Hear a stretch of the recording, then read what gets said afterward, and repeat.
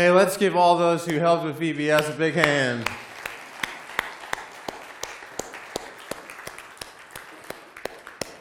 Fun times. You gotta love VBS. All stuff going on, all the kids having a good time, hearing about God. I love it when I go home and my 4-year-old, almost 4-year-old in the back seat is just singing all the VBS songs, you know. Yeah, he's reminding me just about God, His purpose for me, and then I find myself singing those songs later. It's just what a fantastic time. Thank you, all of you who have been involved in VBS and making that possible. What a fantastic time that is for everybody. We've been in this series, Unquenchable Hope. And maybe the one thing that you have gotten out of this series is that we have an unquenchable hope, but that there is a tether, there is a string, there is a link in chains, right, between the resurrection of Jesus and our unquenchable hope. We have unquenchable hope because of the resurrection of Jesus. There's no doubt about it. It's where we draw all of our purpose, our strength, our hope for what is to come, and even for right now, because of the resurrection of Jesus.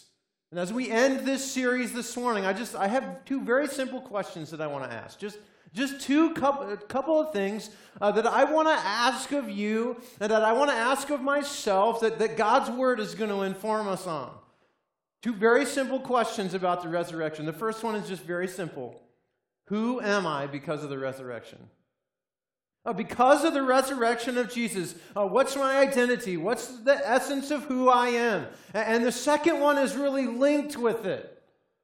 I mean, you don't get away with who I am without answering really this second question, and it is, how am I going to live because of the resurrection? How is my life going to be impacted? How is it going to be altered? How is it going to be different because of the resurrection of Jesus? You see, we have this unquenchable hope because of the resurrection of Jesus. And I simply want to ask, as we close out this series, these two very simple questions. Who are you? And how am I supposed to live because of the resurrection? Now we're jumping out of 1 Corinthians 15 and we're jumping into 1 Peter. And 1 Peter happens to be a book, and it's written to a bunch of people who they're struggling a little bit. They're having to endure some suffering in their life. Some things have gone south, and God just simply wants to remind them about who they are and how they're supposed to live. And He does all of that in this framework of the resurrection. Now, when I say, who are you and how are you supposed to live, I want you to know that I'm not asking you what your name is. I'm not asking you to go back to your birth certificate and say, well, I was born on such and such a day and I weighed such and such a weight. All right? I'm not asking you for that. I'm not asking you what your occupation is. I'm talking about what's the essence of who you are. Okay? What we're asking is, so when you're at work and not in a church building and not with a bunch of Christians, who are you? Like when you're hanging with a bunch of your friends, right? Who are you then? When you're with your neighbors, who are you? When you're with your spouse at the worst possible moment, who are you then? When your kids are about to drive you absolutely up the wall. And if you have kids, you've been there. If your kids are about to drive you batty, who are you in that moment? So we're simply asking the question of the resurrection. Who am I because of it? Who am I because of this resurrection? And how am I supposed to live? 1 Peter answers those questions in the framework of the resurrection. Turn with me to 1 Peter chapter 1. If you're following along in the Pew Bible, it's going to be page 850. Keep that open. We're going to walk through different pieces of 1 Peter. But you can join me, page 850, 1 Peter 1. 1 Peter 1.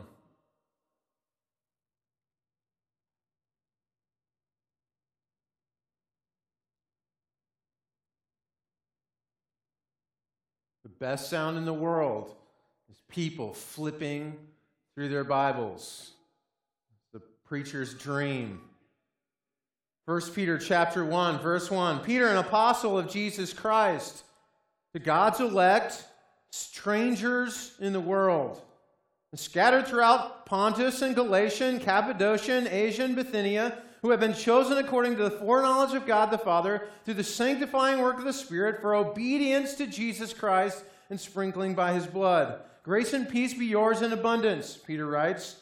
Praise be to the God and Father of our Lord Jesus Christ. In His great mercy, He has given us new birth. Listen, He has given us new birth into a living hope through the resurrection of Jesus Christ from the dead, and into an inheritance that can never perish, spoil, or fade, kept in heaven for you, who through faith are shielded by God's power until the coming of the salvation that is ready to be revealed in the last time.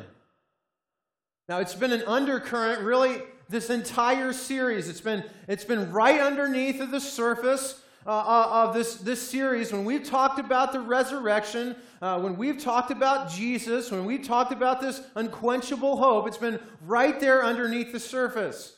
Who are you? Well, the text quite simply says, in plain language, you're strangers because of the resurrection. Did you catch it? It's right there in verse 1. To God's elect, strangers in the world. Now, some of you are strange, and hopefully all of you are strangers. I love how he categorizes those who have partnered with Christ in the resurrection. He says that you have a category of who you are in heaven, and you have a category of who you are on earth. Now, he is talking to people who things have gone south for them, and he's trying to affirm for them. He's trying to confirm where they stand with God. Because there have been those who have come along who have begun to say, I'm not so sure about this faith that you have in Jesus. I'm not so sure that what you believe in is real. And so Peter comes along and he says, let me tell you how real it is. God holds the key to your salvation. So your identity in heaven is saved, but your identity on earth is stranger. Your identity in heaven is saved, but your identity on earth is stranger. Check this out. He says, praise be to the God and Father of our Lord Jesus Christ, in verse 3. He has given us new birth into a living hope through the resurrection of Jesus. Who gave us the new birth? God did something in us to resurrect our very self. Our identity is new because of Christ. We have been reborn, you might say. We have been reborn not because of something we did, but because of something God did, right? He, because of the resurrection, has changed us from something old to something new. He says, and we have been into a living hope through the resurrection of Jesus, and into an inheritance that can never perish, spoil, or fade, kept in heaven for you. Here's the deal. Your salvation, your status as one who's identified as saved, is kept with God. He holds the key to your salvation, right? It's locked with Him. It's kept in heaven for you. Right? Your identity with Him, if you partnered with Him in the resurrection, is one who is saved. But your identity on earth is one who is a stranger. It's a stranger. We're going to see that again in chapter 2, verse 11. Listen to what it says. He says, "Dear friends, I urge you, as aliens and strangers in the world." Now, how is it that we come to be strangers in the world? How is it that we come to be aliens in the world? Well, I think Peter answers that question in chapter 3. You can flip over there if you're following along. In chapter 3, he begins to say, how is it that our identity becomes that of strangers in the world? In other words, if we're saved with God in heaven, we're strangers in the world right now. Listen to what he says. In verse 18, he says, "For Christ died for sins once for all, the righteous for the unrighteous, to bring you to God. And He was put to death in the body, but made alive by the Spirit, through whom He went and preached to spirits in prison, who disobeyed long ago when God waited patiently in the days of Noah while the ark was being built. In it, only a few people, 8 in all, were saved through water, and this water symbolizes baptism that now saves you. Not the removal of dirt from the body, but the pledge of a good conscience toward God. And it saves you by the resurrection of Jesus Christ, who has gone into heaven and is at God's right hand with angels, authorities, and powers in submission to him. Listen, I know of no better, more full picture of our partnership with the resurrection of Jesus than baptism. When I say baptism, I mean that we go into the water, that we're dunked underneath of the water, just like you would be buried, and then we come up out of the water just like Jesus was raised. Now, I know some of you probably have objections at this point. You're like, well, I probably had this experience when I was a child, and my parents thought I should go to this church, and I should be baptized as a baby, and they sprinkled my head. And I have just a couple comments for you. That is wonderful. I'm so glad that your parents or your grandparents cared for you enough to try and put you in front of the church. That's awesome. But here, I think Peter is saying the most full expression of the gospel and our partnership with Christ in baptism is through immersion. That we would die to self and be resurrected to live with him in a new life. See, we're saved with him, but we're strangers in the world. Those who have partnered with God in this baptism, we are called strangers and aliens. Now, this is a borrowed term. This is not anything new out of the pages of Scripture, okay? God has always, everybody say always. He has always called his people to be strangers and aliens in the world. When he chose Israel out of all the nations that he could have chosen, he chose them to be strangers and aliens in the world. They were the ones who were supposed to take what God had given them to all the other people around them. They were supposed to be strangers and aliens. When we see Abram in Genesis chapter 12, he is called by God to leave his home country and go to a country he doesn't know that God is going to show him. In Exodus chapter 3, when we run into Moses, he has gone into exile, he's gone into the desert, he's like, I'm just going to go, I'll live the rest of my life in the mountains, and I'll shepherd sheep. And God shows up and he says, hey, no, I want you to go back, and you're going to end up being a stranger and an alien in a foreign land.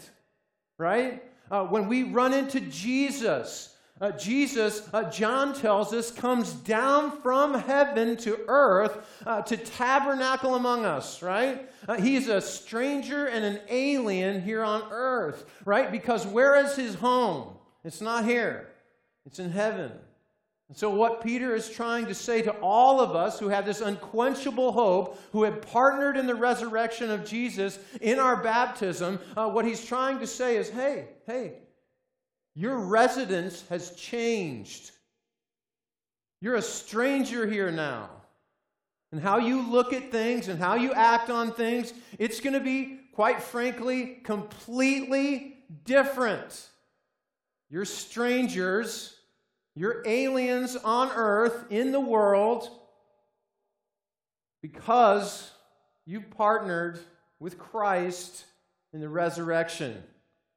Now that's pretty cool. You're saved with God in heaven, then you are strangers while you're on earth. Now, God's Word is also going to tell us, how is it that we're supposed to live? Well, how we're supposed to live has a lot to do with who we are. You see, who we are is followed by how we're going to live. It becomes the identifying marker, right? These two questions, who am I and how am I going to live, are linked. They're not separated. I can't say that I'm one thing and then do another thing. I can't say that I live as a Christian. I can't say that I live as someone who has partnered in the resurrection of Jesus Christ. I can't say that I'm a stranger and alien in the world and then decide somehow to live differently. And so the text is going to tell us, God's Word is just simply going to say, The activity of how you live is identifying who you are. It follows who you are. Check out chapter 2. Check out chapter 2 in 1 Peter, verse 11. Dear friends, I urge you as aliens and strangers in the world, there it is again, to abstain from sinful desires which war against your souls. You're supposed to live differently. Christians, you're supposed to live differently because you are aliens and strangers to the values of the world. Because you partnered in the resurrection. How are you supposed to live? Well, you're supposed to live such a life that you would abstain from sinful desire. Now, you're going to live a strange life while you're here on earth. Now, recently I have seen pictorial evidence of this. I've seen it. In fact, it happened this week at VBS. I want to show you a couple of slides here of evidence of people who are living as strangers. They were slimed. Go ahead and show the next slide. That's our own Corinne, I think, under there. I don't know if Josh got to do that or not. And then Jed, our youth minister, covered from head to toe in slime. Go ahead. There's all the people at VBS that got slimed. Yeah, give them a hand. Wow. Now, here's the thing. Why in the world would you volunteer to get slimed? Because you are strangers. You see, your identity, who you are, the essence of how God has changed you, the partnership that you have in Jesus Christ, it has fundamentally changed who you are. It has changed how you think about things, right? And you find yourself partnering with other people and doing things that you never in a million years would do, like volunteering to stand up and be slimed,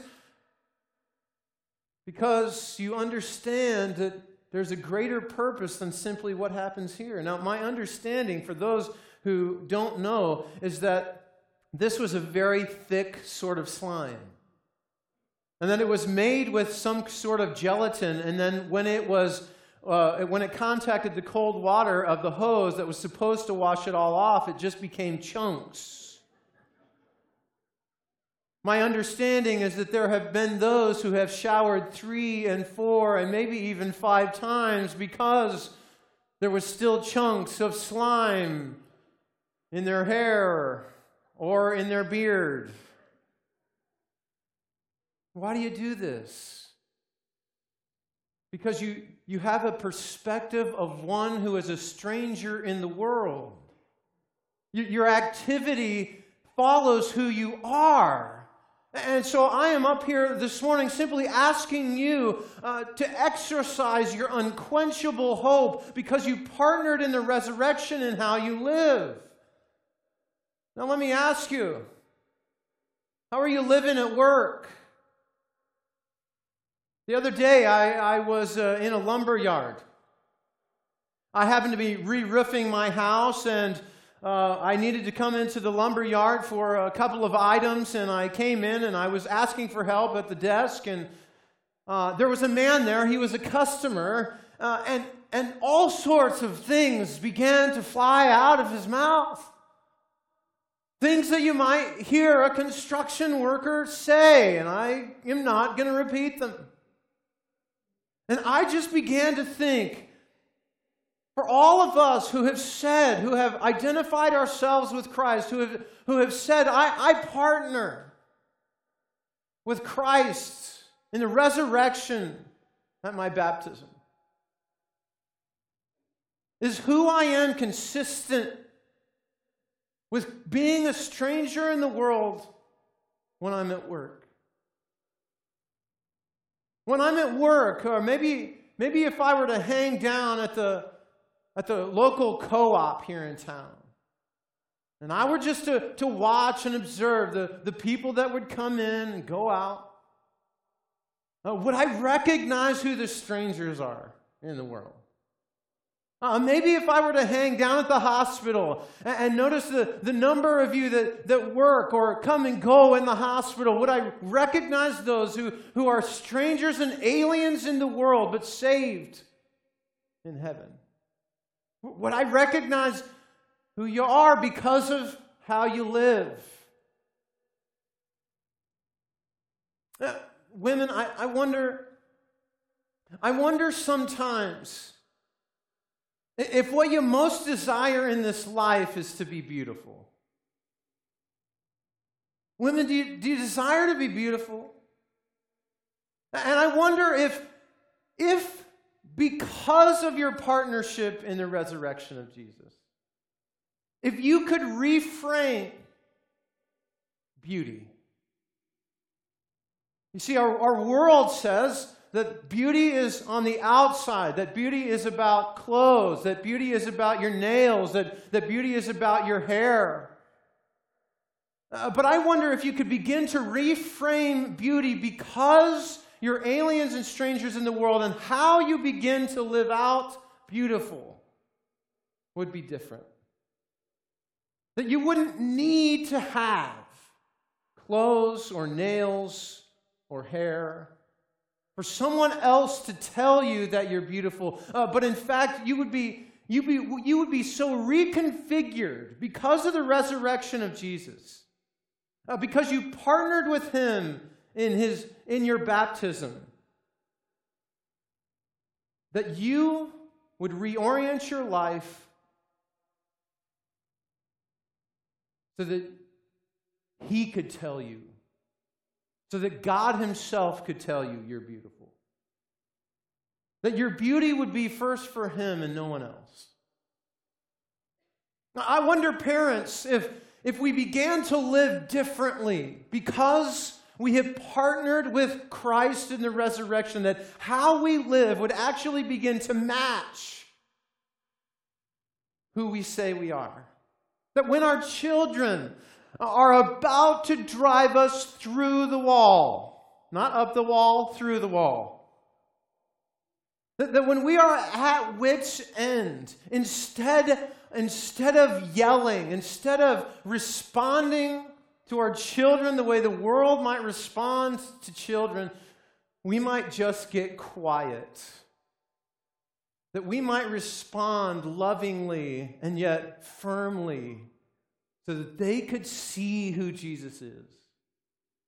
I wonder, student athletes, if during a game and you strike out or you miss a ball or you miss a shot or your team lost the big game that you knew that you were going to win. I wonder, instead of allowing the expletive to come out of your mouth when that happens, or to say it underneath your breath, or to think it when it comes through your mind, that you would begin to allow the resurrection of Jesus to change how you live. And you would be a stranger and an alien in the world. I wonder if the resurrection of Jesus and this fundamental change that he has brought into our life because we partnered with him would impact how we live in our marriages. That it would alter how we respond to our spouse in critical moments. That when we're in these tense moments with our spouse, that when we're angry, that when we're mad, or when we really want to tell them what we think of them, we want to tell them what a mistake it is that we've made, even marrying them, when we want to just spew out hurtful words, that instead of uttering things underneath our breath, we would come and we would clasp hands with our spouse. And no matter what, we would play fair. And we would lovingly work through whatever tension there happens to be. And we would do it because we respond differently when there's tension in our marriages, because of the resurrection of Jesus. You see, Jesus didn't just give us this wonderful, tremendous hope. He didn't just confirm it for us. He didn't just call us saved in heaven and strangers in the world so that we could sit on it. He said, you got to live it. And here's maybe the best part. In chapter 2, verse 12, after he has said, I urge you to live as aliens and strangers in the world, abstaining from sinful desires which war against your soul, he says this, live such good lives among the pagans, that though they accuse you of doing wrong, they may see your good deeds and glorify God on the day he visits us. Did you catch that? You see, you're not a stranger here just so that you can do good for you. You're not a stranger here in this world. You haven't just partnered with Christ in the resurrection because you can live really well for yourself. You're here as a stranger. You're here to live toward the resurrection so that you can be hope dispensers for others. Every Christmas, my parents would give us these Pez. You know what Pez are? They would give us like these packets of Pez. There's these little tiny, capsules of candy. And they all have different heads and different dispensers. If you look online, people actually collect Pez dispensers. And they can be in all sorts of different styles. They can be Star Wars, and they can be Looney Tunes, and they can be, Marvel Comics, and every imaginable, Hollywood star has a Pez head, right? But here's the deal. You take the Pez dispenser, you stick the candy on the inside, and you take the head and you prop it back, and then the candy shoots out. I know it's simple and it's probably childish, but I can't help but think that that's how God's created us when He made us strangers in the world. That what He's made us to do is to open up ourselves and dispense the hope that we have given from Him because of the resurrection. You see, we have the resurrection. We partnered with God in Christ at our baptism so that we can enjoy the resurrection and the hope that it brings. You see, the thing that Israel got wrong, the reason that they were disciplined was not simply because they forgot to worship God. It was because they forgot that the reason God had placed them in the world was so that they would have an opportunity to be hope dispensers to everybody else. So when you're a stranger and you begin to live differently at work, you have this glorious opportunity to live such a great life among the pagans, among people that don't know Jesus, that you begin to have opportunities, open doors, Paul might say, to say, hey, look, this is the reason I live the way I do. This is the reason I have the hope that I have. So once in a while with my neighbors. Now I have neighbors, and so do you, who are pagans. They don't know Jesus, and they probably don't really care about Jesus. When I mention going to church, it's like, you have neighbors like that. So once in a while, Lydia and I in particular, we'll have made up some kind of a bag. Maybe it's cookies, maybe it's a little something, and we'll go ding-dong ditching. Now that may sound bad, but it really isn't. We'll go to people's door, we'll ring their doorbell, we'll leave a package of hopefully love and goodies with a little message just that says, hey, God loves you or something, and leave it on their doorstep. Now, I don't know that that's the best thing that we could ever do. We need to engage with our neighbors. But we're trying to live out, we're trying to say, hey, the resurrection is real because who we are as strangers and how we live is important. And we're to be hope dispensers to our neighbors. And you can do that at work, and you can do that in your homes, and you can do that with your kids. I coach soccer.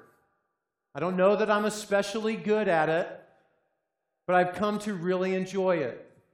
And one of the things that I've, in particular, come to really enjoy is that it tests me. I have to keep in mind who I am and how I'm supposed to live. And so what we have tried to do in little ways throughout every season we've coached is just simply say, hey, we're going to love our players. We don't know what home backgrounds they necessarily come from. We don't know how they came to us in practice that day. But we're going to love our players. We're going to love these girls to make sure that they know just some little piece of heaven. We had one little girl this last year. Her father was in prison. And she would oftentimes come to practice late, and maybe she didn't really practice all that hard, and it absolutely drove me mad. But I had to keep reminding myself, I don't know how she came here today, and my job is not to be making sure that she's the best soccer player ever. My job is to dispense hope to her. And so you have an opportunity in where you live, with your neighbors, with your friends, with your coworkers, in your home, with your kids, with your spouse. You have an opportunity to be hope dispensers. That God would use you and your partnering in the resurrection to bring hope to others. Because when you partner with Christ in the resurrection, you'll have unquenchable hope. When you have unquenchable hope, you can't keep it to yourself. Pray with me. Lord God, I thank you so much for who you are and all that you do. And I pray, Father, that you'll speak boldly through your word. And I pray, Father, that if there's something here this morning that has spoken into the life of someone, Father, that their life would actually begin to change, that they would actually begin to make different choices.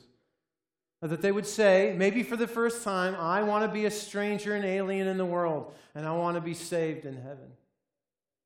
That they would say, I want to begin to live my life differently because I've partnered with you in the resurrection. Gracious God, what a good thing it is to know unquenchable hope. That regardless of the circumstances or the suffering, regardless of how many things have gone south, that we have unquenchable hope because we have the resurrection. Lord, I pray that you guide and lead us to identify fully with you and live out that identity in the world. Thank you for making us strangers. Help us to be hope dispensers. I pray all this in Jesus' holy name.